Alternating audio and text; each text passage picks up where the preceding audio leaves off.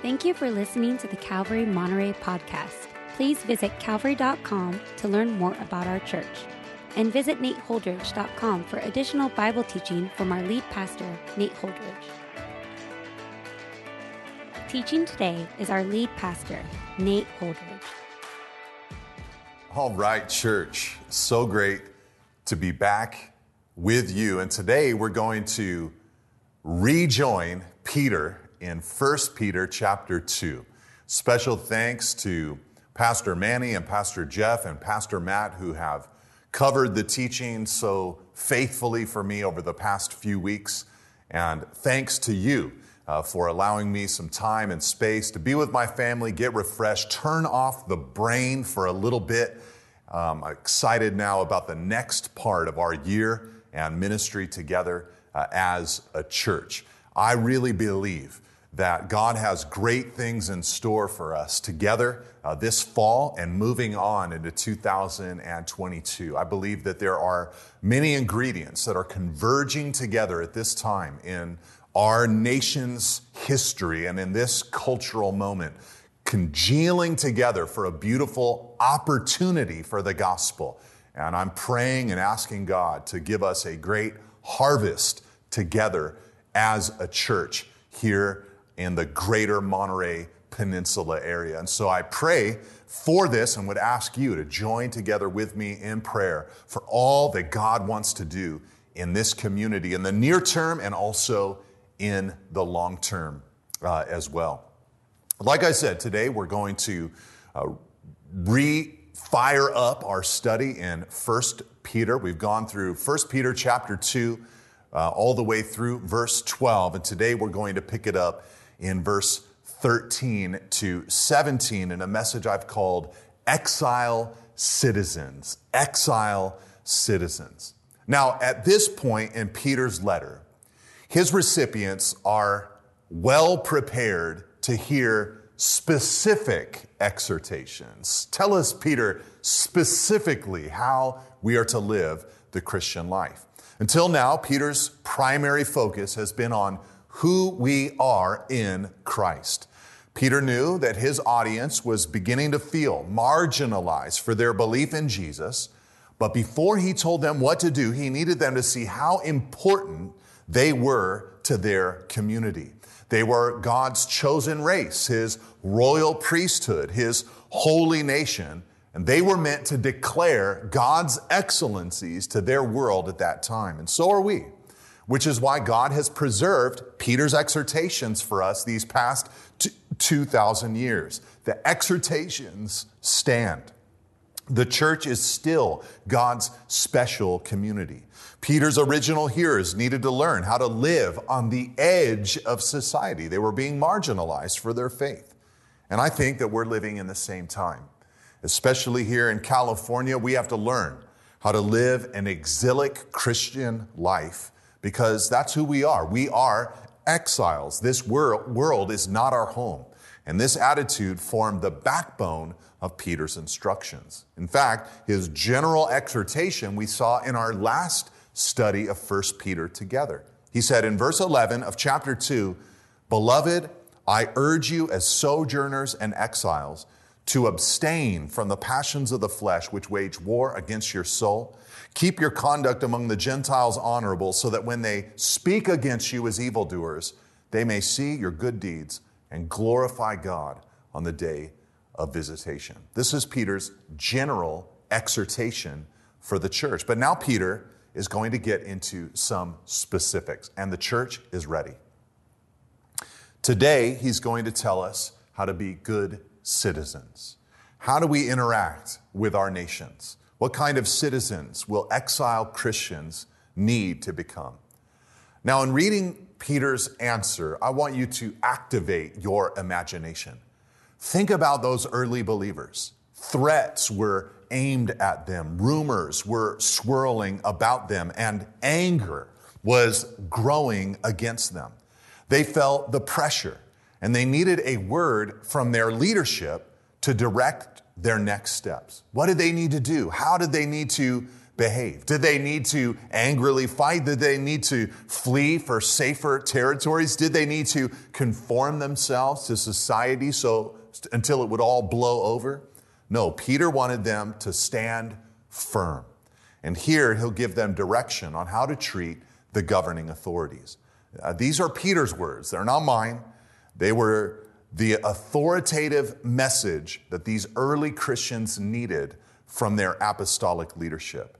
And they are authoritative for us today. Let's listen to what Peter said. Here's how to be an exile citizen. He said, "Be subject for the Lord's sake to every human institution, whether it be to the emperor as supreme or to governors as sent by him, to punish those who do evil and to praise those who do good. For this is the will of God, that by doing good you should put to silence the ignorance of foolish people. Live as people who are free, not using your freedom as a cover-up for evil, but living as servants of God. Honor everyone, love the brotherhood, fear God, honor the emperor." Lord, please help us to be these exile citizens. Teach us now from this passage. In your name we pray. Amen. Now, Peter's answer to the question of how to be an exile citizen was not an easy answer.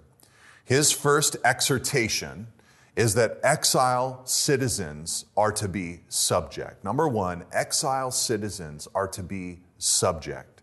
Peter said, "Be subject for the Lord's sake to every human institution, whether it be to the emperor as supreme or to governors as sent by him, to punish those who do evil and to praise those who do good." These are, frankly, challenging words. They're not necessarily the words that these early Christians would have wanted to hear. You know, we often love the concept of Jesus as the Lion of the tribe of Judah. But Peter's answer is more lamb-like in orientation. He doesn't tell his followers to war against the governmental institutions or the emperors or his governors, but to be subject to them. Now, subjection is not a popular word, and it's not hard to imagine why. But it's the framework that Peter uses for his next few exhortations. Here in our passage today, he tells citizens to be subject to unbelieving governments. Next, he'll tell servants to be subject to unbelieving masters. And finally, in this section, he'll tell wives to be subject to unbelieving husbands. Clearly, Peter thought that he was writing to people who weren't in that society's classic positions of power. He believed that the way forward was not class warfare, but submission.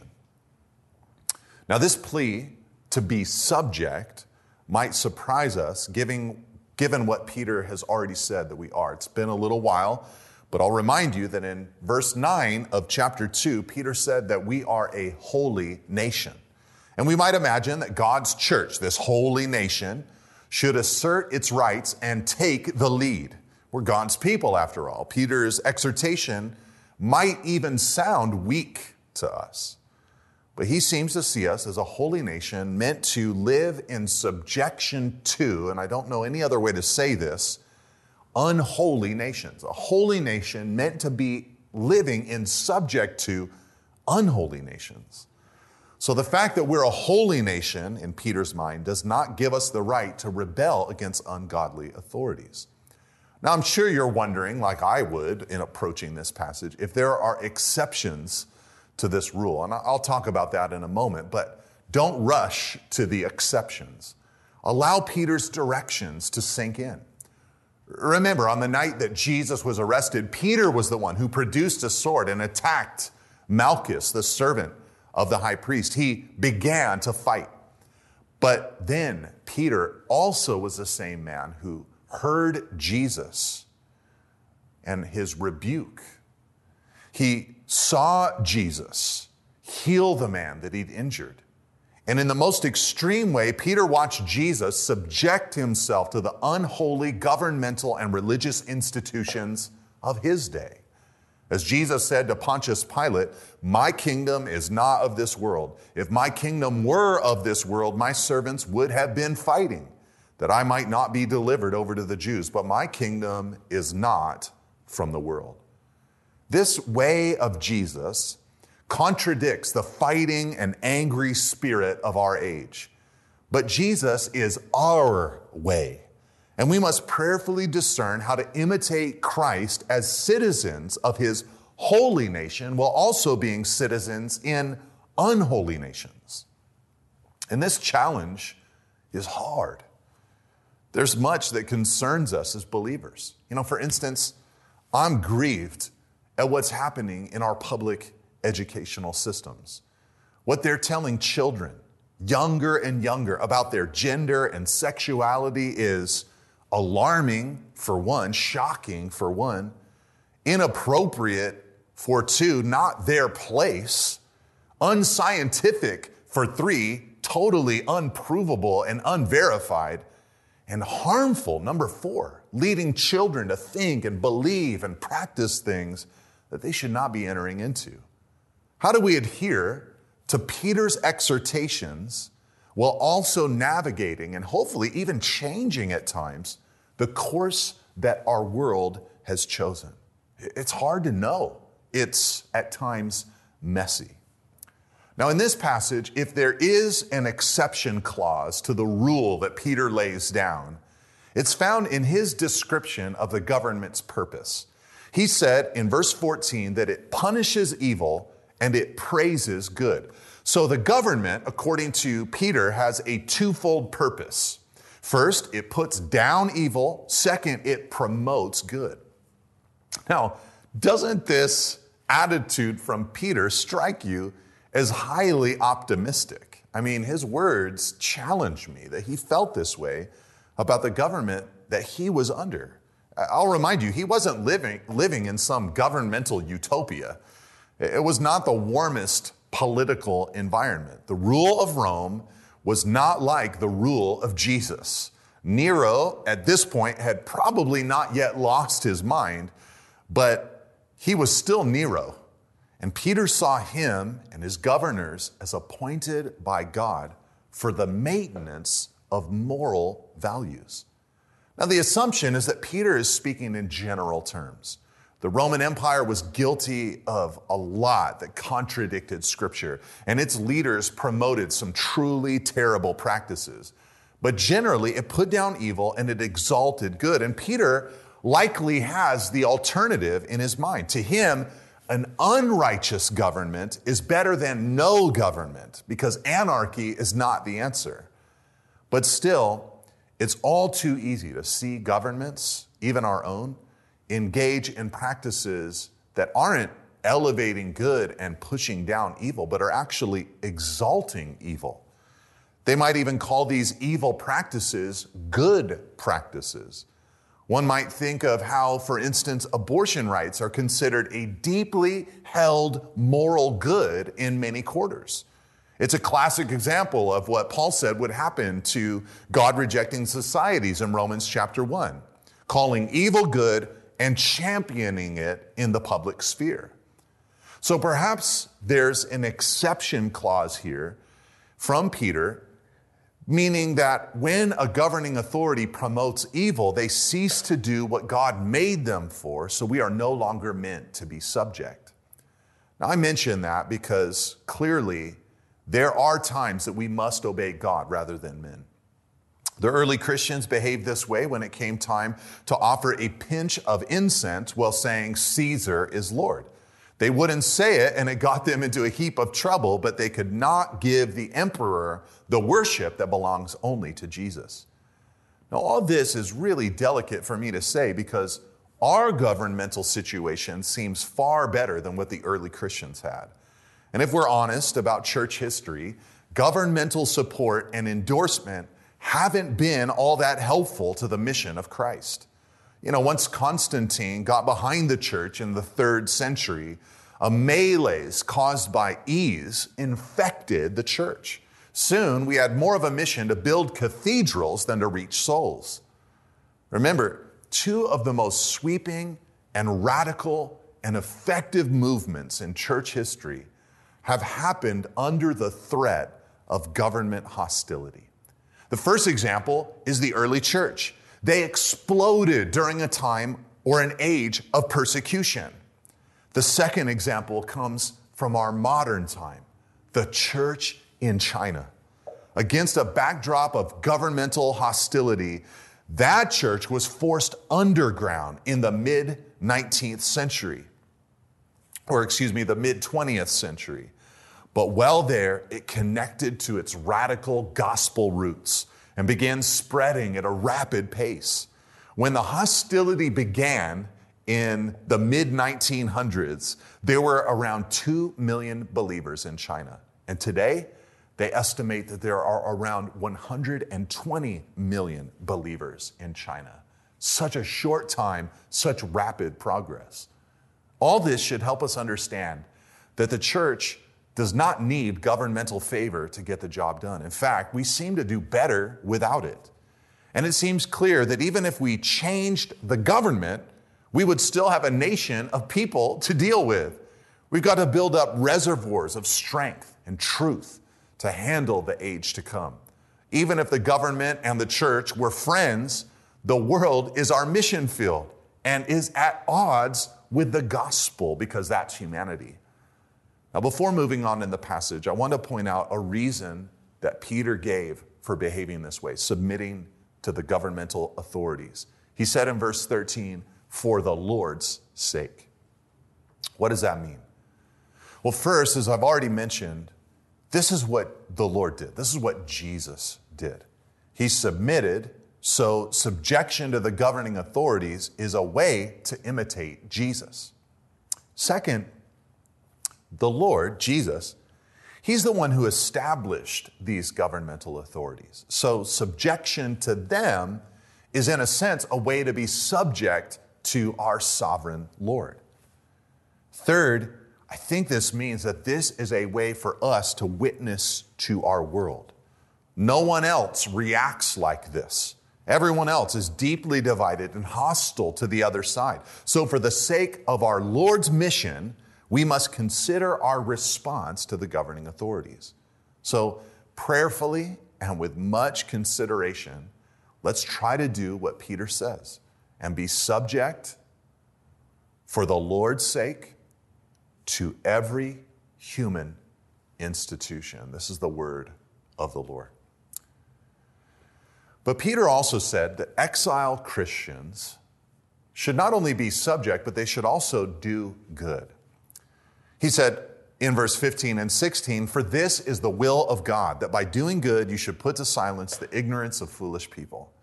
Live as people who are free, not using your freedom as a cover-up for evil, but living as servants for God. Now, I keep on in this study of 1 Peter dragging out the prophet Jeremiah. But his exhortations to Israel way back when they were pulled into exile into Babylon are so perfect for us in our modern exile as Christians.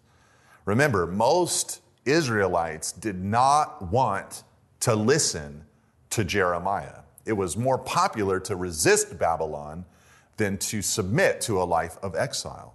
They wanted to fight or they wanted to flee, and eventually many of them conformed to Babylonian society. But Jeremiah wanted them to stand firm as good citizens in their new host culture who were different as God's people.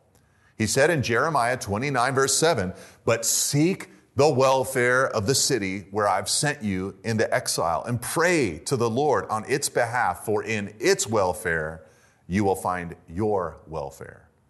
Now, Peter, he wanted the same.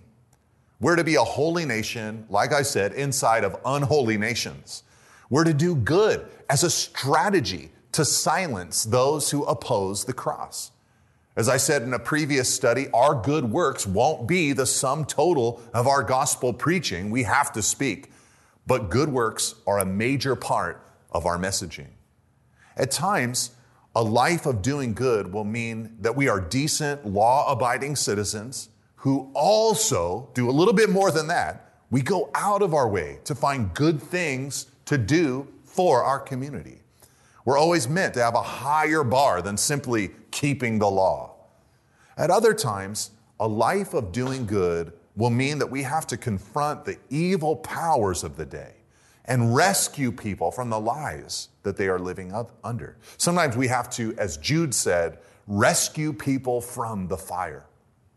But at all times, Peter wants more than private acts of piety, but a life of good works. And he seems to suggest that people are watching our lives. People are watching our life. Now, sometimes Christians chafe at this, but think about it. They should watch our lives. We're heralds of the gospel. We say that God is amazing. We believe that Jesus Christ changed our lives. So it makes sense that people would watch our lives for evidence of those claims.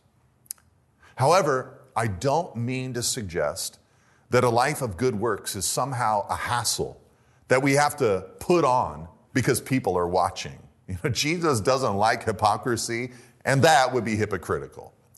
But when you're a true child of the living God, when the Holy Spirit lives inside you, when you're regenerated by God, you're being conformed into Jesus's image. So when you, in that condition, with that new nature, pursue good works, the deepest and innermost part of you will be pleased because it's what God is trying to do in you to make you like Jesus. He sets you free from so many besetting sins when you pursue and commit to a life of good works. Flaws like self-centeredness or greed or discontentment or laziness or lust all weaken and fade when we engage in good works because the good works displace the bad ones. Many Western believers have experienced this in major but often temporary ways when going to developing nations on a missions trip. When they're in the new place, we tell ourselves things like, I'm never going to be discontent ever again. I have so much. We say that because of the contrast of societies. Or we'll say, I'm so happy filling my time serving and helping. I'm never going to go back to watching as much television as I used to watch. Or we say, it feels incredible to tell people about Jesus. I'm going to do this at home. What happens in these cases is that our serving, our good works, have brought out Christ's nature in us. But the thing that we must do is constantly have this stimulation in our lives, not just a missions trip every few years. We have to feed the Spirit, not the flesh. And a life devoted to good works continually feeds the Spirit. So keep praying about ways that you can help our community with good works. Then sign up, volunteer, and go get it. You see, all this is why Peter makes sure to tell us that we've been set free so that we can serve God in verse 16. This pattern is always God's way. Remember the book of Exodus? God set Israel free from Egypt, not so that they could be liberated, but so they could serve Him. They actually weren't liberated. They shifted slaveries from Egypt to God. Over and over again, God said through Moses, let my people go that they may serve me. And we are very much set free. We're sons and daughters of the King of Kings. We belong to a new kingdom. We're a holy nation. The powers of our day do not have ultimate jurisdiction over us, but still our freedom must be used to do good. We don't use freedom as a cover-up for evil. Instead, we serve God by doing good works for our community. And I hope that these passages serve as a great motivation for you who are working in our governmental system in some way. You can execute your work as a service to God. He instituted these governmental authorities. They ultimately stem from Him. And now you are free in Christ to serve God by serving your nation. Now, Peter closes this entire passage by telling us that exiled Christians, number 3, must treat everyone well. We must treat everyone well. We must be subject to the governing authorities. We must do good to everyone, but we must treat everyone well. That's what he meant when he said, honor everyone, love the brotherhood, fear God, honor the emperor, in verse 17. Now, this cluster of quick exhortations contains a nod to the tensions that we feel sometimes as citizens. You know, there's a tension there between the community of our society, you know, the one that everyone lives in. He says, honor everyone. And the one that the emperor rules over. He says, honor the emperor. That's one part of our allegiance. But then there's the new society that we belong to, the one that the brotherhood, he says, love the brotherhood, or the one that God is in, he says, fear God. Second, there's the tension between God and the emperor. Though the governmental authorities, people like kings or presidents or governors and emperors, should be honored, Peter is sure to say that God is the one, though, that must be feared. He must be respected. But again, that tension between our invisible Lord, God, and King, and earthly rulers. Third, there's the tension between kingdoms. We're meant to care about everyone, about benefiting our earthly kingdoms, but we're also meant to care about the invisible kingdom, about benefiting our brotherhood and fearing God.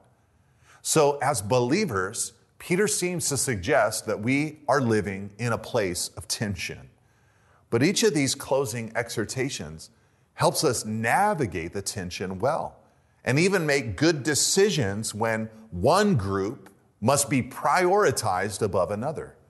So let's think for a second about each category. First, Peter said we must honor everyone.